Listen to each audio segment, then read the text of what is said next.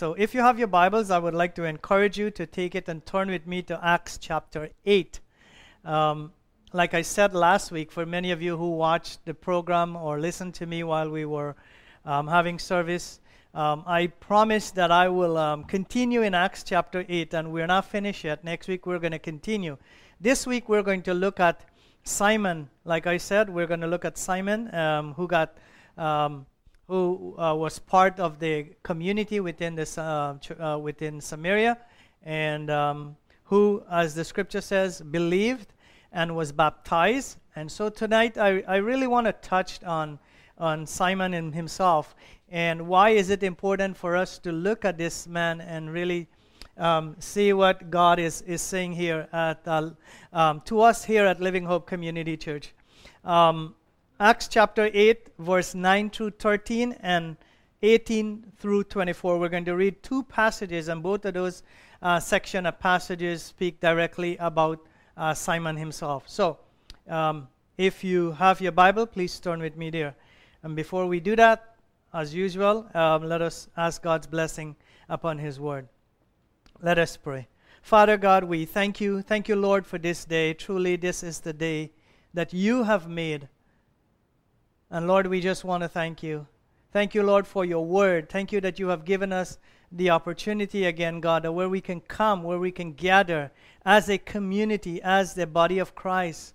Wherever the church is, that's where the body are, God. And so we pray for those that are going to listen to your word today, Father. For those that are joining us on Facebook and YouTube and in whatever means, God, that they are going to join us, use during this week to join us, Father. We give you praise and give you thanks, God, for bringing your word, Father, to each and every heart and each and every life. God, only you know what is in store here today. And so I pray, God, that you will not let self be seen, but that your name will be glorified, that you be lifted up, Father. And when you are lifted up, your word says that you will draw men unto you, Father. We pray for those that don't know you, God, that they will hear your word and come to the knowledge of the truth and surrender, God, surrender their lives, God, as your Holy Spirit work in and through their heart, God, bringing them to a place of repentance, God, bringing them to a place, God, where they can truly know you as Lord and Savior. And those that are continuing to walk in faith, God, I pray that you will strengthen them, uphold them, lift them up, God, as your word says, that you will uphold us with your right hand of righteousness. God, that you will lead us by your Spirit, that you will strengthen us. And so I pray for everyone, God, that are walking by faith. Lord, your word says that we should walk by faith and not by sight. We look to you, God, as the author and the finisher. We look to you, God, as the one who is able to do exceedingly abundantly and above. And so we commit everything into your hands this evening. God, that you will remove those things that you don't want to be there in our lives. And through your word, God, and the power of your Spirit, you will help us, God, to be able to let those things go, Father. And so we thank you and we give you praise. In Jesus' name, amen. Acts chapter 8, verse 13. Verse 9 all the way through 13 and then 18 through 24. And it says here, but there was a man named Simon who had previously practiced magic in the city and amazed the people of Samaria, saying that he himself was somebody great. They all paid attention to him, from the least to the greatest, saying, this man is the power of God that is called great. And that is what the people were saying. And they paid attention to him because for a long time he had amazed them with magic. But when they believed Philip as he preached good news about the kingdom of God and the name of Jesus Christ, they were baptized, both men and women. Even Simon himself believed. And after being baptized, he continued with Philip. And seeing signs and great miracles performed, he was amazed. And then in verse 18, if you can jump there with me.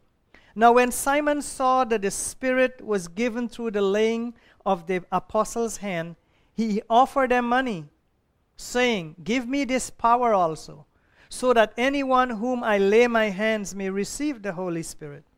But Peter said to him, may your silver perish with you, because you thought you could obtain the gift of God with money. You have neither part nor lot in this matter. For your heart is not right before God. Repent therefore for this wickedness of yours, and pray to the Lord God, if possible, that the intent of your heart may be forgiven you. For I see that you are in the gall of bitterness and in the bond of iniquity. And Simon answered, Pray for me to the Lord, that nothing of what you have said may come upon me. May the Lord bless the reading of His word.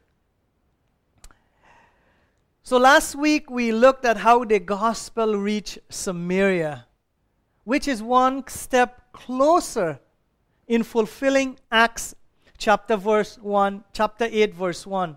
When Jesus commanded the disciple, He commanded them and said, But you will receive power when the Holy Spirit has come upon you, and you will be my witnesses in Jerusalem. So we have seen the work already taking place in Jerusalem, this mega church that was formed, and the persecution of Stephen forces the church to scatter out of Jerusalem, beyond the borders of Jerusalem. And here we see the gospel came. Last week we saw how the gospel came to Samaria, and that's fulfilling one step closer to what Jesus was saying. So Judea, to Jerusalem, Judea, Samaria, and then to the end of the earth. The end of the earth we're going to look at in a couple of weeks' time, where it reaches to the Gentile world, bringing every man, every nation, every tongue and tribe to hear the good news of the gospel of Jesus, because the plan of God was never for one group of people or one color of people or one nation. It was for the entire world. And we are now seeing the gospel, like I said just now, how we saw the gospel moved outside the walls of Jerusalem. In Samaria, the Lord used the gospel to break down centuries of racial, as you heard me last week, social and religious barriers between Samaritan and the Jewish people. Then later in the book of Acts, we are going to continue to see that mighty move of God as the gospel reaches to the end of the world and the rest of the world. This week, we are going to continue to focus our attention on Acts 8, like I just read, and with the introduction of Simon. Simon was known as the magician or as a sorcerer. And I want you to pay attention to some of the things that I'm going to say here this afternoon, here to help you to understand why is it important for us to really understand this account of Simon in the book of Acts. What are some of the things that we can learn from Simon's demonstration of faith, and why his faith is considered false or phony? And I'm going to explain that in this message here today. And that is why we're saying that his faith is false or phony. It's because that it is not saving faith. Because the faith that he demonstrated is not saving faith. Which is why I titled this message, and it's maybe many of you who saw the title may be questioning it. A faith that cannot save. A faith that cannot or does not save. So for those of you who have read this passage over and over again, would tend to believe that Simon was truly converted. And you're going to look at the text and you're going to say, yes, I believe, because the scripture says that Simon believed and was baptized. Because the account that we have here, we're given that Simon believed and was baptized. And then it says that he continues to follow Philip. So the big question here is, was Simon truly converted? And that's the question I want to not only ask, but I also want to show that Simon was not truly converted. Today we are going to spend some time getting to know Simon, and why I personally believe that he only made a profession of faith but was never converted. Even though you see signs of conversion, when you look from the external, internally, Simon was never converted. Simon was, let me tell you something a little about Simon. Simon was known as Simon Magus, during 4th century AD. That is the 4th century AD. Many scholars concluded that Simon in Acts 8 was the same Simon Magus that many of the scholars wrote about. Many of them wrote about. And they concluded it's the same Simon that the book of Acts is bearing record of. So Magus, M-A-G-U-S, is singular, which means sorcerer, or the root word, which is magic, means that he was a person that was practicing magic or sorcery. And we see the root word, which is the plural to magus, is magi, which when you look at the birth of Jesus, the three men, wise men, magi, went to see Jesus. That's the plural. The singular is magus. And there are many ancient writings that I'm going to touch on, many ancient writings during the 2nd century outside of the Bible who wrote concerning this Simon Magus. And I'll list some of those men. Some of those men are for example, is Irenaeus. And many of you who read the history of the church, you will come across Irenaeus. Not only Irenaeus, but Justin Martyrs. Justin Martyrs. And then you have Hippoplatus. And then you have many others that wrote concerning the same Simon. Simon Magus was known as the leader of the Gnostic heresy. Now, Gnosticism, which comes from the Greek word gnosis, simply means knowledge. Now, I'm going to share something about Gnosticism here this afternoon. Gnostics do not believe in the person and the work of Jesus Christ. They reject the death on the cross as a means for salvation. Never embrace it, never accept it. Completely reject it. Gnostic believe that a person can only gain salvation by having a special knowledge of God. And later, Simon in the book of Acts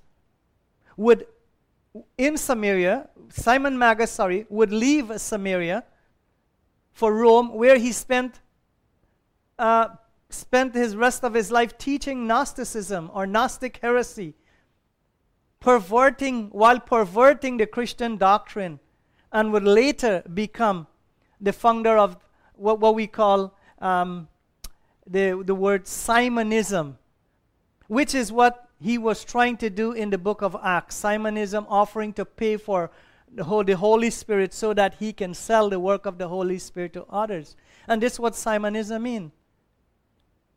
That they bought things within the church to sell to make a profit. That's simply what it is. And you're going to hear more about Simon in a sense how the book of Acts will help us to understand this man. So the account of Acts, it gives us a comparison between Simon and Philip. Now I'm going to shed some light between the two men because you can clearly see that which is of God and that which is not of God. And only when you take time to really look at the passage of Scripture that we read here today, that you're going to see a clear distinction between light and darkness, between what is of God and what is of the Holy Spirit and what is of darkness. So both men, both Simon and Philip, perform miracles. And not only we see that in the book of Acts, but also Moses and Pharaoh. When Moses went before Pharaoh, he threw his stick on the ground, turned to a snake. The magician said, yeah, we can do that. And what was the difference? They perform magic, he performed magic. So both men, Philip and Simon, perform magic. Because Simon was a magician and a sorcerer. Philip miracles, but what is different is that Philip miracles were done by the power of the Holy Spirit. That was the difference. As much as they were performing miracles, Philip's miracles were done by the power of the Holy Spirit. Simon, on the other hand, was demonic. And the book of Acts gives us that. It said the Greek word for practice sorcery and magic, as stated in verse 9 that you just read, are the same, which means that he was practicing sorcery.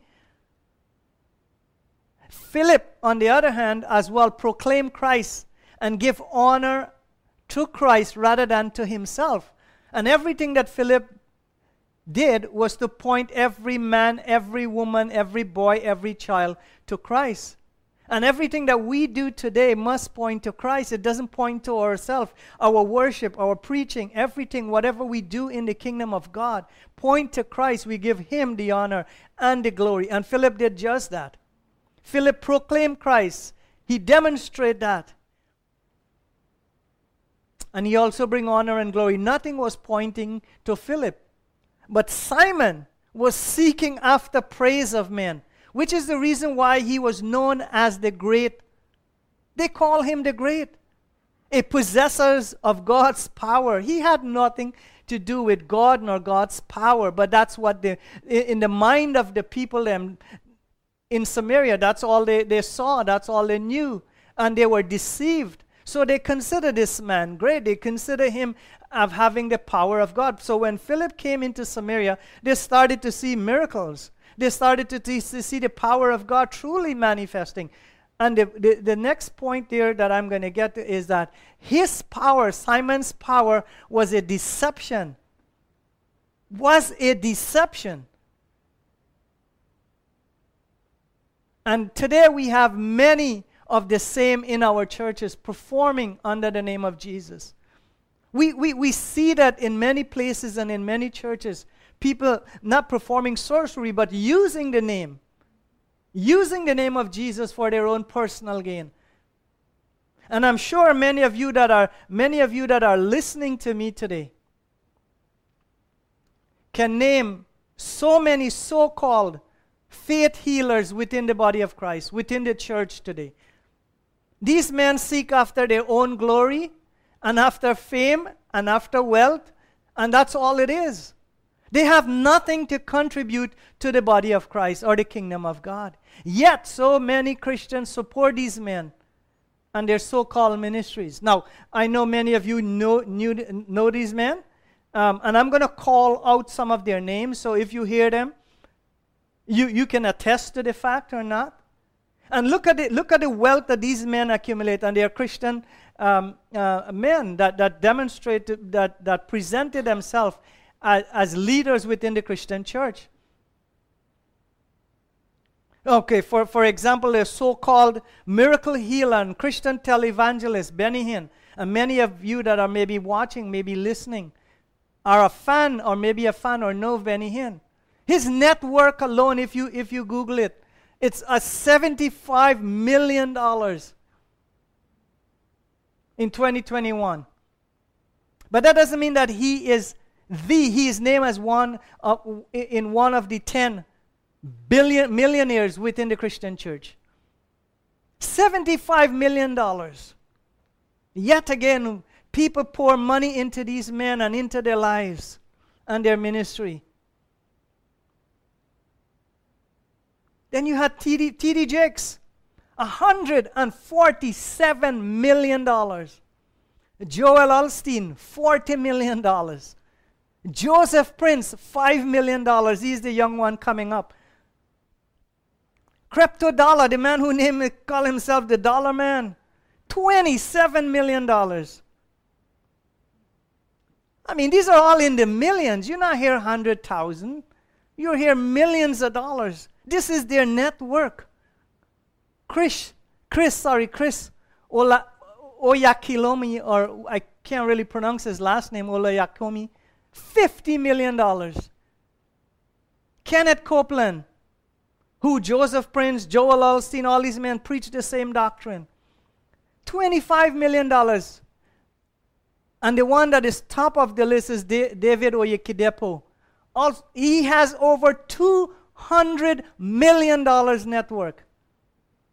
Now, when you look at it, compare these men that are preaching the gospel today, using the name of Jesus Christ, building a kingdom for themselves, are in millions of dollars, living above every other ordinary man and woman. But look at the apostles. Their lives, they had nothing. They went out there without a bag, without their money, without anything. Jesus said to go and preach the gospel. And here people accumulate wealth.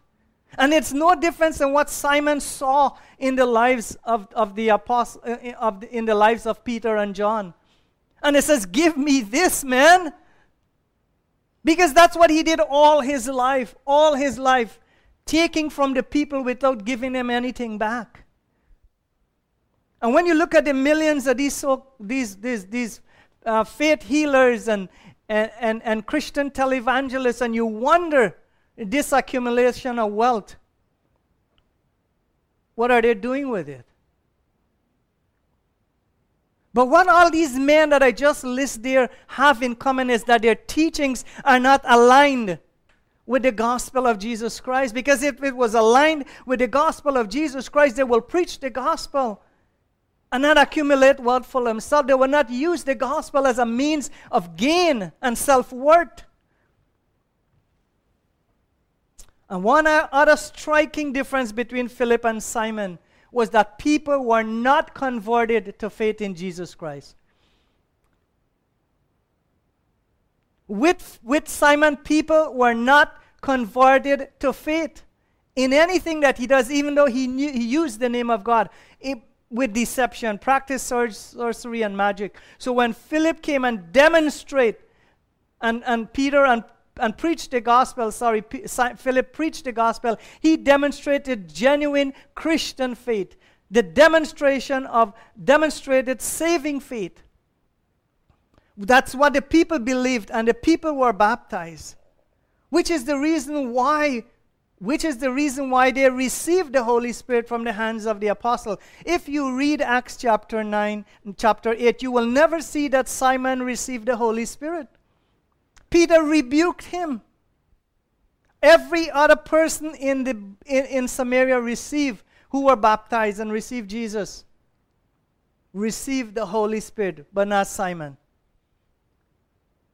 And many times we read the Bible thinking that Simon was a believer. And there are only two responses, brothers and sisters, to the gospel. Those who are truly converted and come to faith in Jesus Christ, those who believe and make a profession of faith. And then you have, those who believed and accept Christ as Lord and Savior, those are truly converted. And then you have those who make a profession of faith but are never converted. So you have those who are truly converted, and you have those who are not converted. Simon made a profession of faith. Raised his hands, give me Jesus. I want Jesus too. But was never converted or regenerated. Simply put, Simon was never born again. That's what Jesus said to Nicodemus. You must be born again. And there are so many people today who make a profession of faith. Nothing is wrong with a profession of faith, but when the work of the Holy Spirit, when the Holy Spirit does that work in your life, a profession of faith will follow, but it's a genuine profession of faith. And like I said, there are many people today who follow or make a profession of faith, but never once experience a genuine conversion.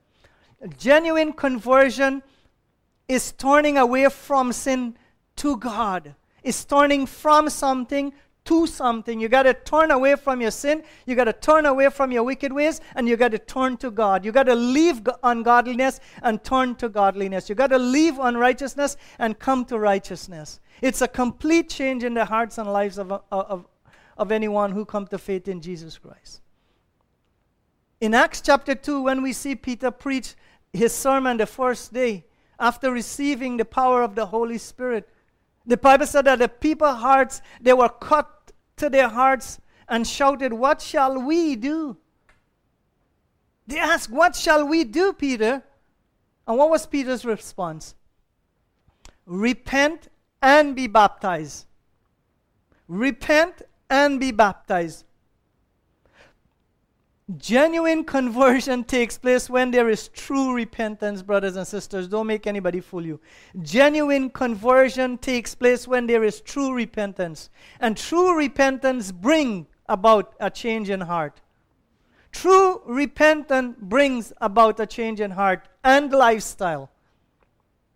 When there is true repentance, there's always evidence of the fruit bearing in the lives of someone. There is always fruit bearing in the lives of someone who is genuinely converted.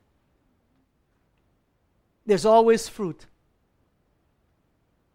And saving faith always yields fruits of righteousness.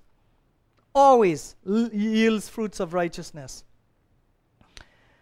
Now, as a young man growing up, I was always, for those of you who know me, running away from God. Many of you have heard my testimony before. Never wanted anything to do with the church, never wanted anything to do with God. Running away. But I had numerous opportunity to hear the gospel, where I heard the gospel, not only hear the gospel, but I heard the gospel over and over many times. Sat in churches many, many times and watched other people give their lives over to Jesus. I've been to crusades and watched people walk up to the altar and give their life to Jesus as a profession of faith. I could have done that. I chose not to at the time. But some of those people who went up there, some of them are not even walking with God today.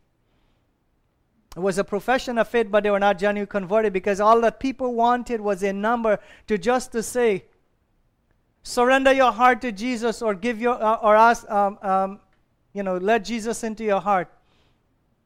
And that's what I tell you. Give your heart to Jesus. Giving your heart to Jesus is not the way of salvation, brothers and sisters. You see, the message was convincing that they preached. And many, many times I was told to give my heart to Jesus. But giving your heart to Jesus is not the way of salvation. It is not saving faith. And maybe that's what Simon did, give his heart over, because there was something in there that he saw that he needed. Giving your heart to Jesus without turning away from sin.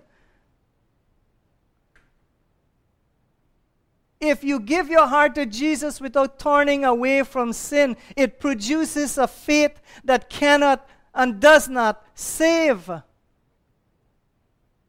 You must deal with this subject of sin. You must deal with sin. The Bible says all have sinned and come short of the glory of God. Sin first must be dealt with. I could have made a profession of faith. I could have mimicked what others were doing. But it would have never been a genuine conversion. It would have never been genuine.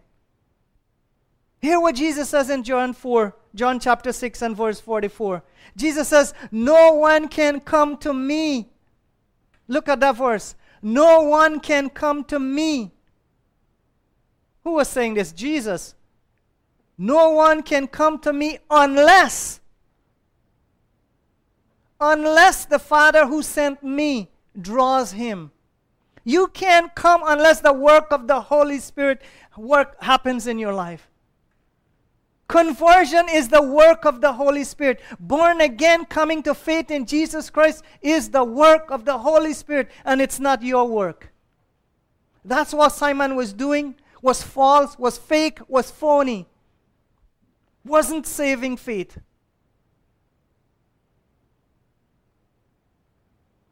And the key to the move of the gospel was the coming of the Holy Spirit. That is the reason why the disciples them had to go wait. They were empowered by the Spirit to go preach, but the Spirit transformed their lives as well.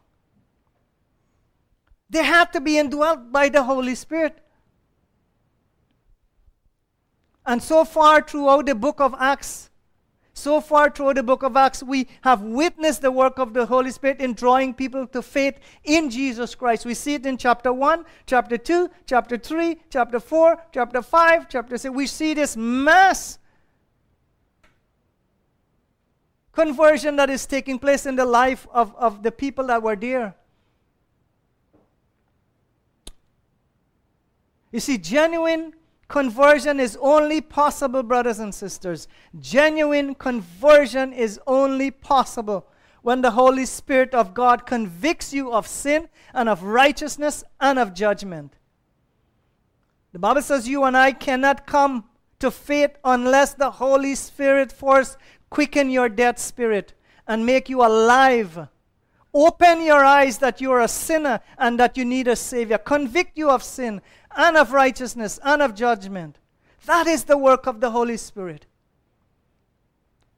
No dead man can get up and walk, and no dead man can get up and says, I want Jesus Christ. That's what the Bible says. We're all dead in our trespasses and sin. But I want to read Ephesians chapter 2 and verse 1 through 9 for you. And I trust that it will be on the screen. And here what Paul says, Ephesians 2 and verse 1 says, and you had he quickened, God quickened you, who were dead in trespasses and sin. Who did the work of, who quickened you? God quickened you. You were dead in your trespasses and sin. You were lost. God wasn't lost. You were lost. You were dead. And look at verse 2. Wherein in time past you walk according to the course of this world, according to the prince of the power of the air.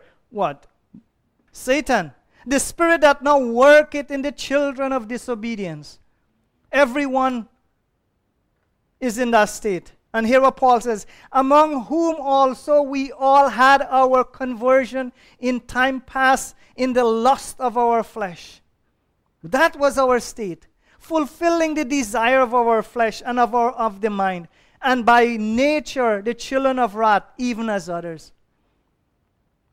But God, isn't that wonderful? But God, look at verse 4. But God, being rich in mercy for his great love, wherewith he loved us. It is God who started the first initiation, the work to set you free, to deliver you from the power of sin, from the power of hell, from the power of Satan. But God being rich in mercy, it is the mercy of God. It is the goodness of God. It is the grace of God that you and I stand here today. Has nothing to do with you and me. It is God who started our work. But God rich in mercy for his great love where he loved us. Because we were dead in our trespasses and sin. God loved us. But look at verse 5. Even when we were dead in sin, or dead in our trespasses, who made us alive together with Christ? God made us alive together with Christ. By grace, Paul says, that you have been saved. You are saved by grace. And God has quickened us together, or raised us up together, and made us sit together in heavenly places. In Christ. Read that verse carefully. He has made us not only, look at our position, raise us up and cause us to sit together in heavenly places in Christ. Who did that work? God did that work through Christ, not yourself. That in the ages to come he might show the exceeding riches of his grace in his kindness towards us. Through Christ Jesus. Look what? Through Christ Jesus. And hear what Paul says. For by grace you have been saved. You are saved through faith, not of yourself. It is the gift of God. There's nothing that you have done here. For by grace you have been saved through faith. Saved through faith. And it is not of your own. It is not your own. It is God's gift to you. Not of works, lest any man should boast. You didn't do anything. Your works of unrighteousness cannot please God. And there is nothing that we bring to the altar of God. Salvation is by grace alone, through faith alone, and in Christ alone. It is God's grace. It is the faith that God has given us to respond to his grace. And God is the one responsible to change the hearts of men. You and I cannot change our heart to be truly converted. It is the work of God in the heart and in the soul of a sinner. And it is God who caused you to come to faith in Jesus Christ. Simon demonstrated a faith that cannot save because it was all done in his human effort and with the wrong motives. There was no change of heart in Simon, no fruit of repentance, nor no fruit of righteousness. Hear what Acts chapter 8 and verse 18 says. So when Simon saw that the Spirit was given through the laying of the apostles' hand, he offered them money, saying, give me this power also, so that anyone whom I lay my hands may receive the Holy Spirit. You think a Christian can do that? Do you believe that a believer who come to faith in Jesus Christ and surrender their heart will ask for the Holy Spirit to sell him? Wonder why some of these televangelists are so rich and so are millionaires. And why we pour our money to them, some of us. He wanted to buy the Holy Spirit. Anyone who is genuinely converted and demonstrates saving faith will not and cannot buy the Holy Spirit. They will surrender to the lordship of the Holy Spirit in their life. You come under Him. He doesn't come in obedience to you. Because the Holy Spirit is a gift from the Father to the Son. And the Son sent forth the Spirit, the Holy Spirit, to live in the hearts of men and women. It is the Holy Spirit that is responsible for your conversion, not you. But Peter, look at verse 20. But Peter, oh man, I love these but in these passages. But Peter said, may your silver perish with you. Why did Peter respond this? If Simon was truly converted and saved and he has demonstrated saving faith, would Peter have responded in this way? The apostle at the time, the leading apostle at the time for the church. But Peter said to him, may your silver perish with you because you thought you could obtain the gift of God with money. Then look what verse 20 said. Hear what Peter continued to say. Hear how verse 20 should be rightly interpreted. When you read the Greek, when you understand what Peter was saying here, it basically means that may your money perish with you. It's simple, like Paul said to someone in one of his writing, turn him over to the devil. There is no place in the kingdom of God for that man. And some of us may not like this passage or like what I am saying here today, but it is the truth. May your money perish with you. You have neither, look at verse 21. You have neither part nor lot in this matter. This was Simon he is talking to you to. You have no part, no lot in this matter, for your heart is not right before God. For your heart is not right with God. Simon failed. Let me tell you about 5 things that Simon failed. 4 or 5 things.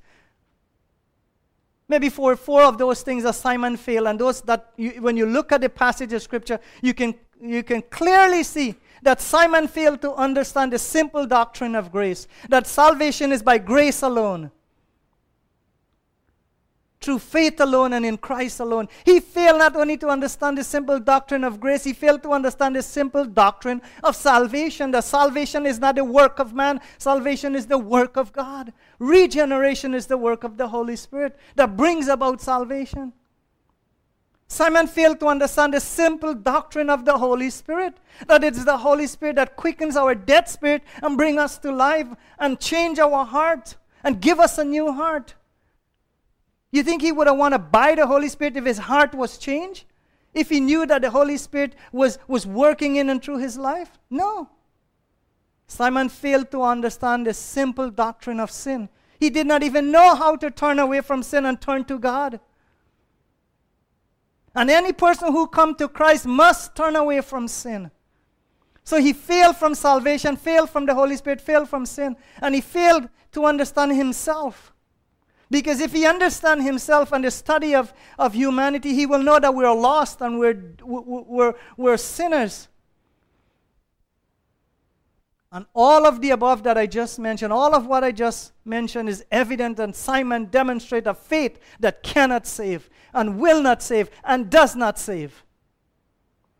And anybody who thinks that they're in the church because for some motive or for some girl or some boy or for some other reason than knowing Jesus Christ as Lord and Savior and surrendering your heart and turning from sin, you are in the church for the wrong reason. And I've known people who have done that. They have come to church because of the girl, and yes, after they get the girl, guess what? They no longer attend church. You wonder where their salvation is? Outside of the door. The word used by Peter to Simon here, brothers and sisters, are similar to the same word being used in Deuteronomy by Moses in Deuteronomy chapter 12 to the Levitical tribe. Look at Deuteronomy chapter 12 and verse 12. Hear what it says. And ye shall rejoice before the Lord your God, talking to the children of Israel. You and your sons and your daughters and your menservant and your maidservants and the Levites. Look what it says. And the Levite that is with your tongues, within your tongues, since he has no portion or inheritance with you. So the Levite has no portion or inheritance with you. Those are the same words that Peter used to Simon.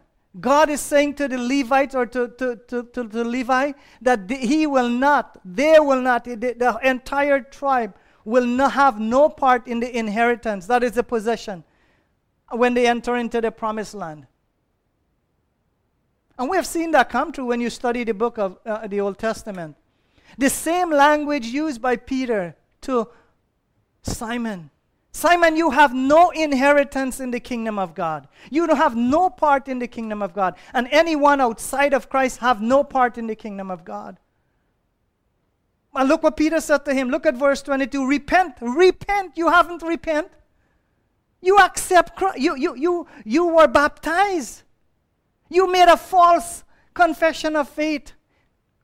He says, repent therefore of this sin, this wickedness of yours, and pray that the Lord, if possible, pray to the Lord, that He will change the intent of your heart, and that you may be forgiven. For I see that you are, here Peter said, for I see that you are in the gall of bitterness, and in the bond of iniquity. And Simon answered, he didn't pray. You notice that? He did not pray. Peter tell him to repent and pray. Hear what he says. Pray for me that the Lord, pray for me to the Lord. You pray for me to the Lord that nothing of what you have said may come upon me. That is very, very hypocritical when you read that passage. I mean, Peter is telling him, you repent and you pray. You're telling me to pray for you? No prayer of mine can save you. You got to repent of your sin, brother. You got to confess. You got to come to Jesus Christ. The Holy Spirit has to bring you to that place.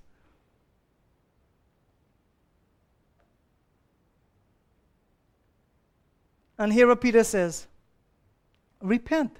Simon's response is that. That's verse 22. Verse 22, verse 23, for I have seen, I think I've just read that. Kind of missed my passage of scripture there just now. I think what Martin Luther said is best, I think. The father of the Reformation in 1500, he says, justification is by faith alone, but not by a faith that is alone. Not by a faith that is alone. It is justification by faith alone. It is God who alone is at work. God is the one who does the initial work in the hearts of a sinner. And many of us love John 3:16. Is not so. And many times you will say, what about John 3:16? But we must read John 3:16 in its context and go right down and understand what John 3:16 means. Because before you get to John 3:16, Jesus was telling Nicodemus, you must be born again. You can't be born again unless the Spirit does the work in your life. And then John 3:16, hear what it says. For God so loved the world. We all know it. But is that what the scripture is saying? For God so loved the world that He gave His only begotten Son, that whoever believes in Him should not perish but have eternal life? That's all some of us know. But I want you to read John 17. Look at it. Follow me. For God did not send His Son into the world to condemn the world, but in order that the world might be saved. The world might be saved through Christ. Read it. Read John 3:16 in its context. You just don't read John 3:16 and leave it. You read verse 17. And then you read verse 18. Whoever, look, verse 17, for God did not send his Son into the world to condemn the world, but in order that the world might be saved through him. Whoever believes in him, that is in Christ, is not condemned. But whoever does not believe is condemned already. Brothers and sisters, did you hear that? Read that again. Whoever believes in him, those who come to faith in Jesus Christ, is not condemned. Isn't that what Romans chapter 8 verse 1 says? There is therefore now no condemnation to those who are in Christ Jesus. But when you come to Christ, there is no condemnation. Outside of Christ, you are already condemned. But whoever does not believe is condemned already. So when you understand John 3:16, you need to understand these other verses. Because he has not believed in the name of the only Son of God. Do you know why they are still in a state of condemnation? Because they have never accepted Jesus Christ as Lord and Savior. Those who reject Christ, are outside of Christ, are already in a state of condemnation. Why? Because he has not believed. You have not believed in the name of Jesus Christ. Simon did not believe in the name of the only Son of God. No, he was not trusting in Christ.